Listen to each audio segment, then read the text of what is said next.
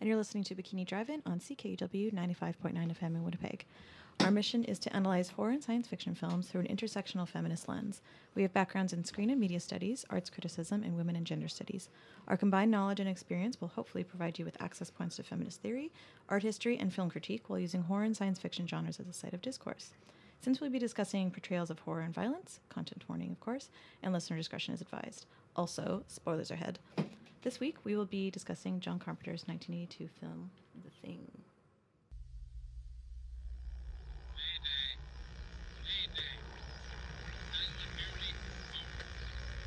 This is U.S. Station 31. You read me? Found something in the ice. We need some help down here. Can anybody hear me? We found something. We found something. We found something.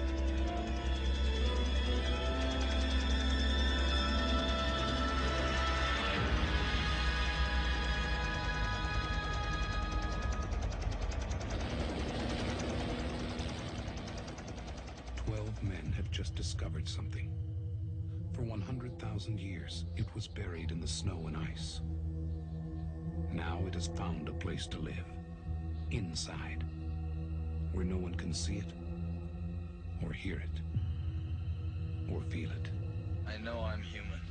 Some of you are still human. This thing doesn't want to show itself. It wants to hide inside an imitation. It'll fight if it has to, but it's vulnerable out in the open. If it takes us over, then it has no more enemies. Nobody left to kill it. And then it's won. You guys gonna listen to Gary? He can beat one of those things!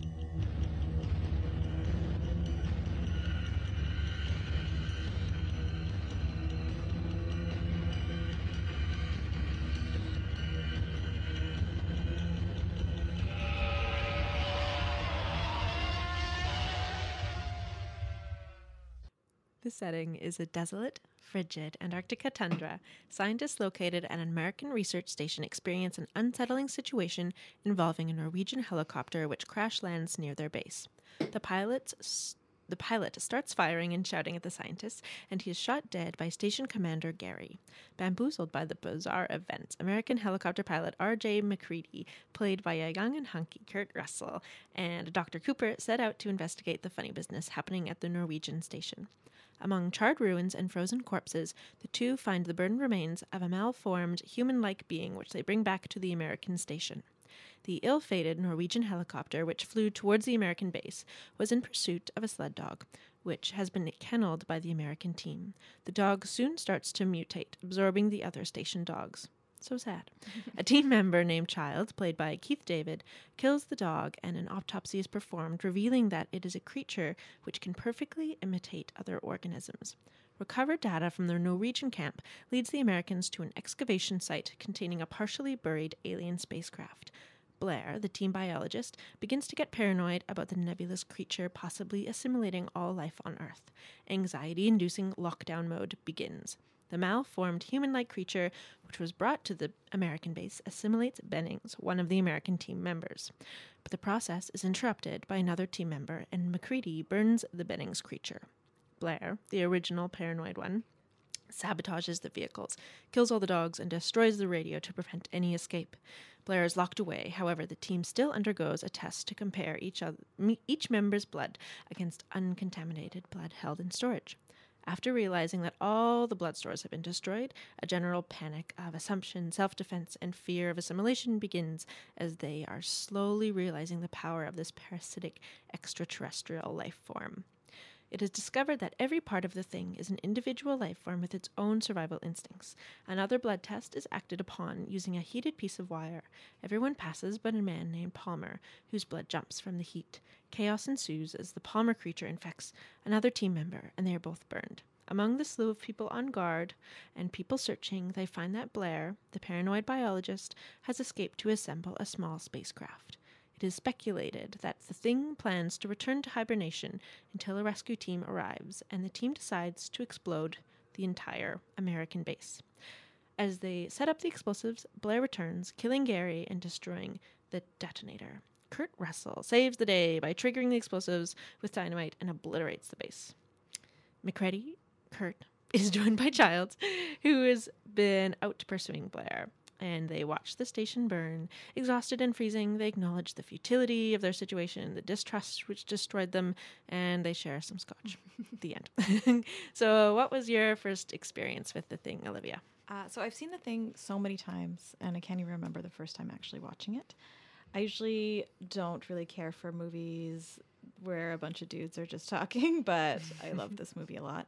The practical effects are amazing. The soundtrack and the sound effects set an isolating and frightening tone. Dudes! Who knew? So many dudes in this film.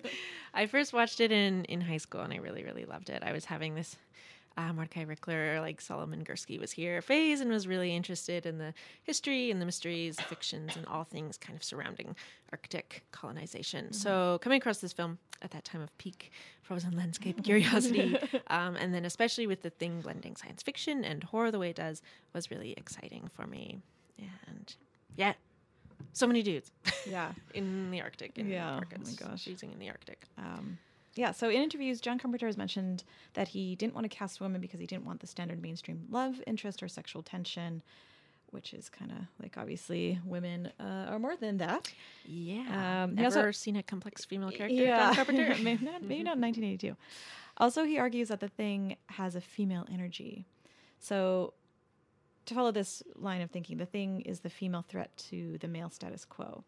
And I have a quote here from Tracy Moore, writing for mailmagazine.com. So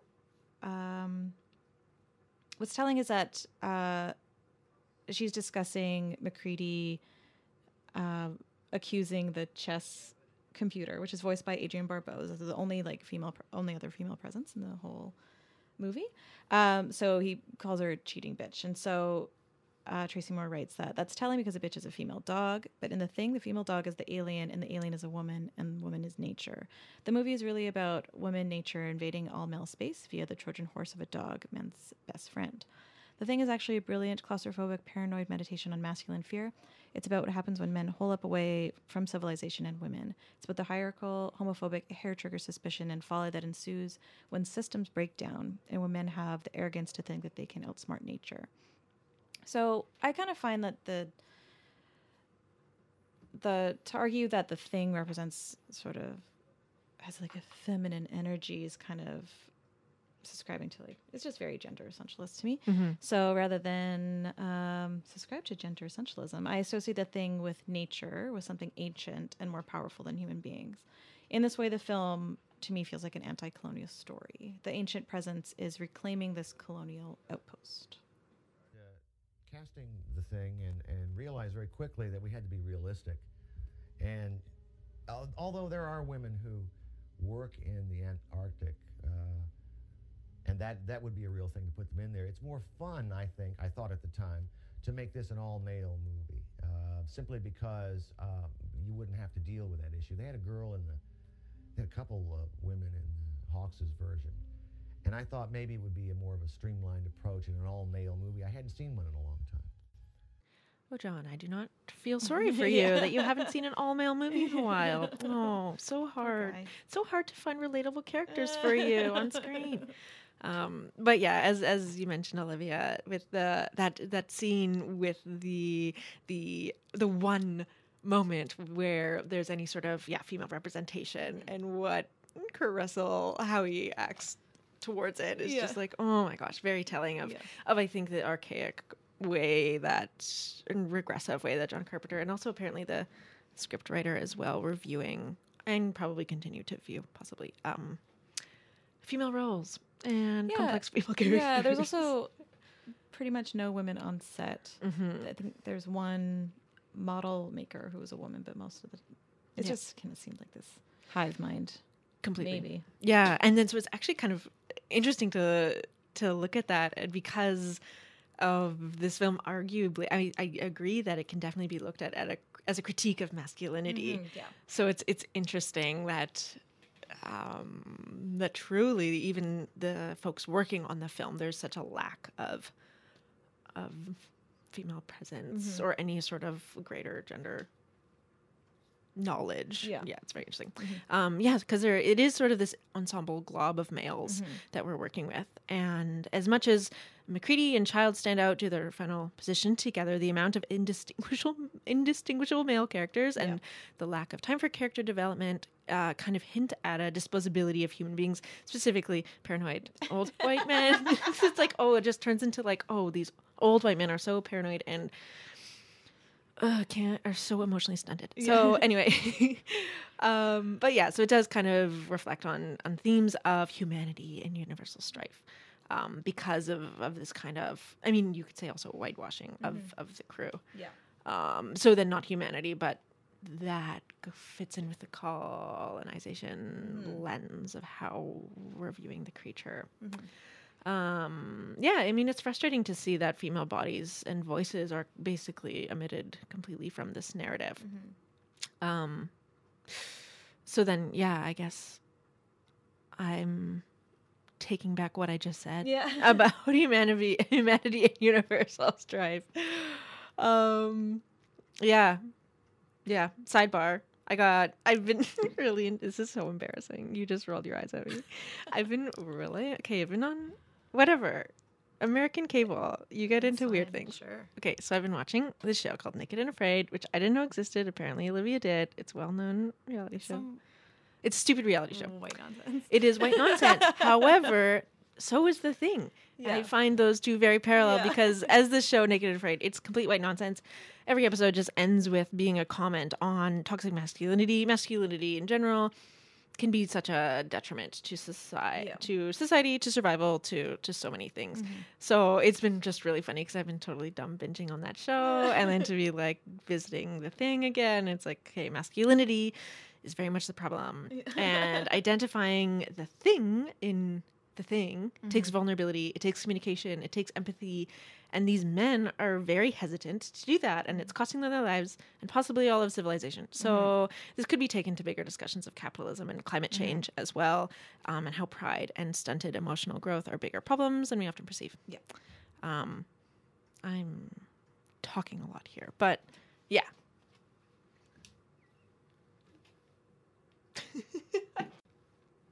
So yeah, the thing can be perceived through a feminist lens as the creature, the thing being a metaphor for patriarchy, being this non-human entity. It's clear that the thing hurts all creatures in its wake. The patriarchy damages all genders under its hegemony. This is another aspect for the thing being a critique of masculinity within capitalist patriarchy. The men in the thing are these military types identifying as masculine, and they definitely have hero complexes. And there is lots of aggression and violence coming from these men. And yeah, we see Russell's anger with his little tantrum playing chess. So, and with the creature being able to shapeshift, it implies that women are also susceptible to the forces of patriarchy. I mean, looking at how many women have voted for horrific political figures and passed anti-constitutional bills for the sake of patriarchy. Patriarchy.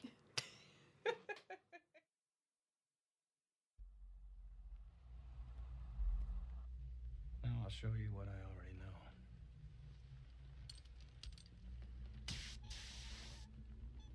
It's a crock of shit. Let's try the Doc and Clark.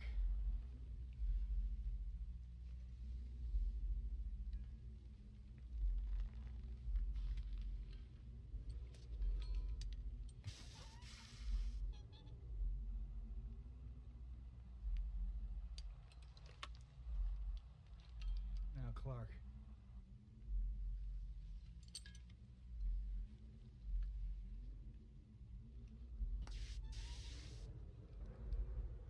And Clark was human, huh? Which makes you a murderer, don't it? Palmer now.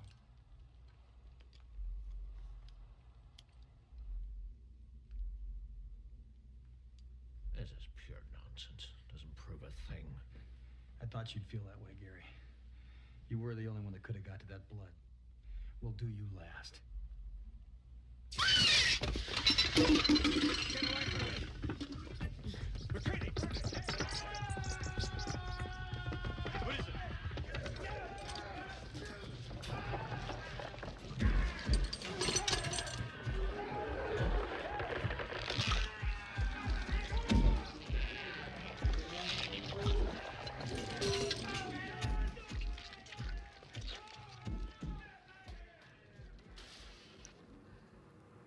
The blood test scene. I love it. What a great scene. Yeah.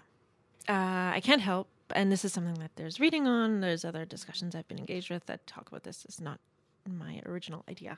But I can't help but think about the HIV/AIDS epidemic. So it's, especially knowing how the thing assimilates with organisms and reading more about it, it's apparent that Carpenter really struggled with finding a method with which to convey this assimilation. It sounds like they wanted it to be enigmatic. They wanted it to be, kind of beyond a figure or beyond a form or structure or concrete view, gaze, idea. I can't talk.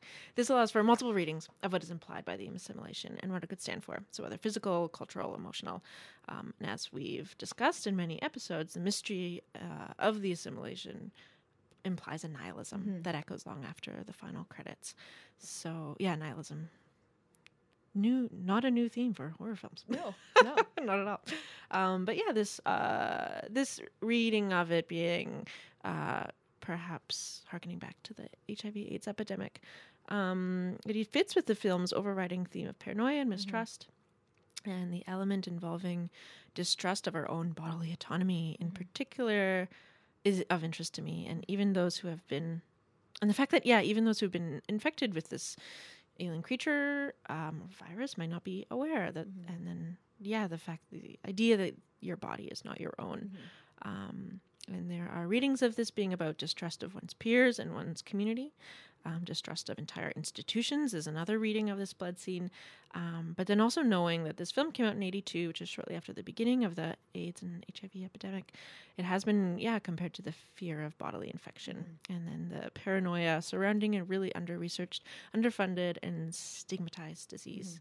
So the blood test scene is really emblematic of this for me. And then the isolation and deterioration of quality of life and community that ripples forth from this. Yeah, I totally agree with that reading, for sure.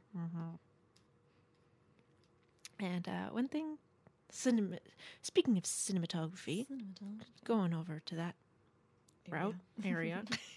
How it's shot is so beautiful. They focus so much on these extreme wide angles with lots of negative space around the actors in the shot, and it really creates that scene of, or that sense of confinement within the image, and implies something kind of watching or lurking on the outside of the frame.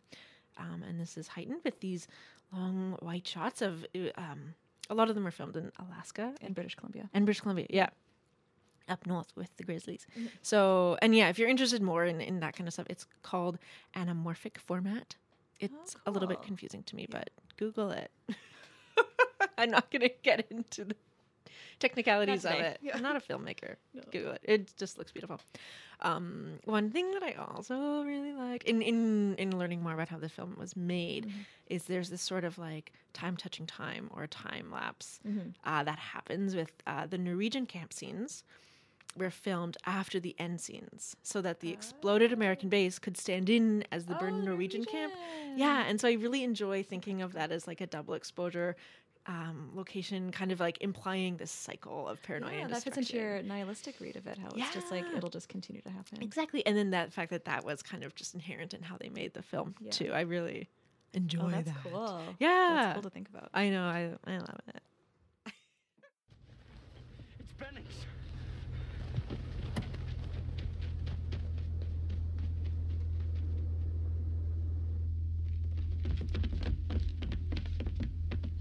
Bennings was right there, Mac. I swear to God it had a hold of him.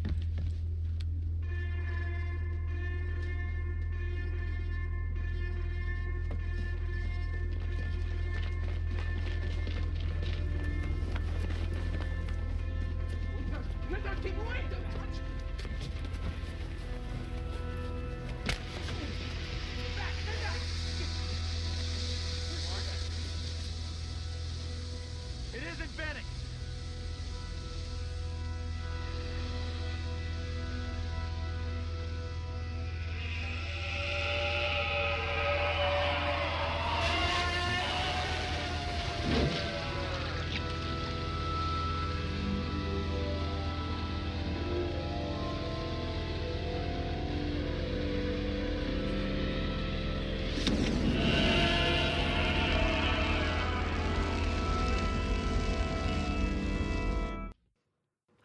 scene. Me too. That's my favorite. It's so scary. It's incredible.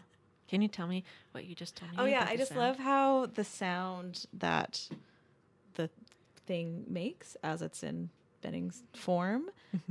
It just sounds like it's coming from everywhere. Like it's just so like it just surrounds the viewer and the men as they're watching. Yep. It's so amazing. And It's I just so think creepy. it just makes me think that it's like it's not just a thing, but it's nature and all encompassing. Yep. It's so scary. It's so spooky. Yeah. Ennio Morricone composed. I Googled how to say his name, and I'm going to say it as much as I want. Compose a film score. He wrote, complete separate orchestral and synth scores as well as a combined score. And then Carpenter also contributed to the score with his own synth kind of compositions, which he kind of apparently considers more sound effects rather than musical. I don't know. Apparently. So yeah, what you heard earlier with this alien's voice is this haunting echo, or not echo, but this Like all encompassing massive- sound. Yeah. Yeah. Yeah. Ooh. Yeah. Give me goosebumps. Yeah. Yeah, and it totally loops back to what you were saying, Olivia, about colonization, and with the thing being this enigmatic, bodiless, really, or Just like a presence. yes, Yeah. yes, and how it can be looked at as highlighting the tensions of settler force. The Americans and the Norwegians are located at these scientific bases, meant to explore and sample and study a remote area of our planet. So, while playing into the gender dynamic of the male scientists and the female or gender fluid alien force, we can look at it totally as human versus nature, and highlighting colonial fear and colonial violence, complete violence absolutely. Towards indigenous or other populations. So, yeah, and then to see that be so, I don't know, reflected in the sound of Yeah. this film is Yeah, totally. so beautiful.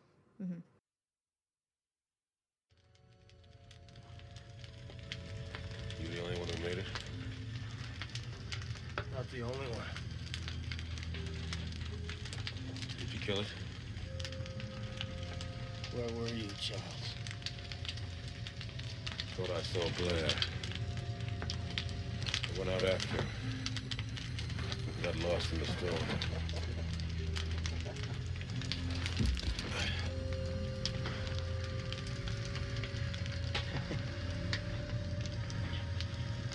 Fire's got the temperature up all over the camp. Won't last long, though.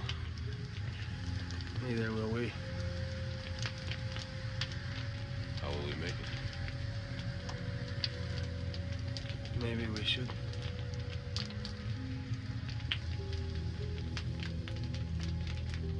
If you're worried about me, If we've got any surprises for each other, I don't think we're in much shape to do anything about it.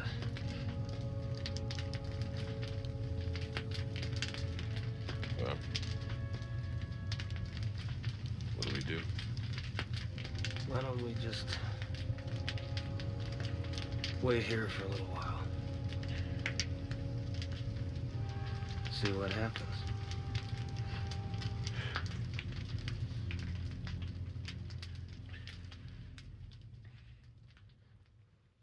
So we have a listener question.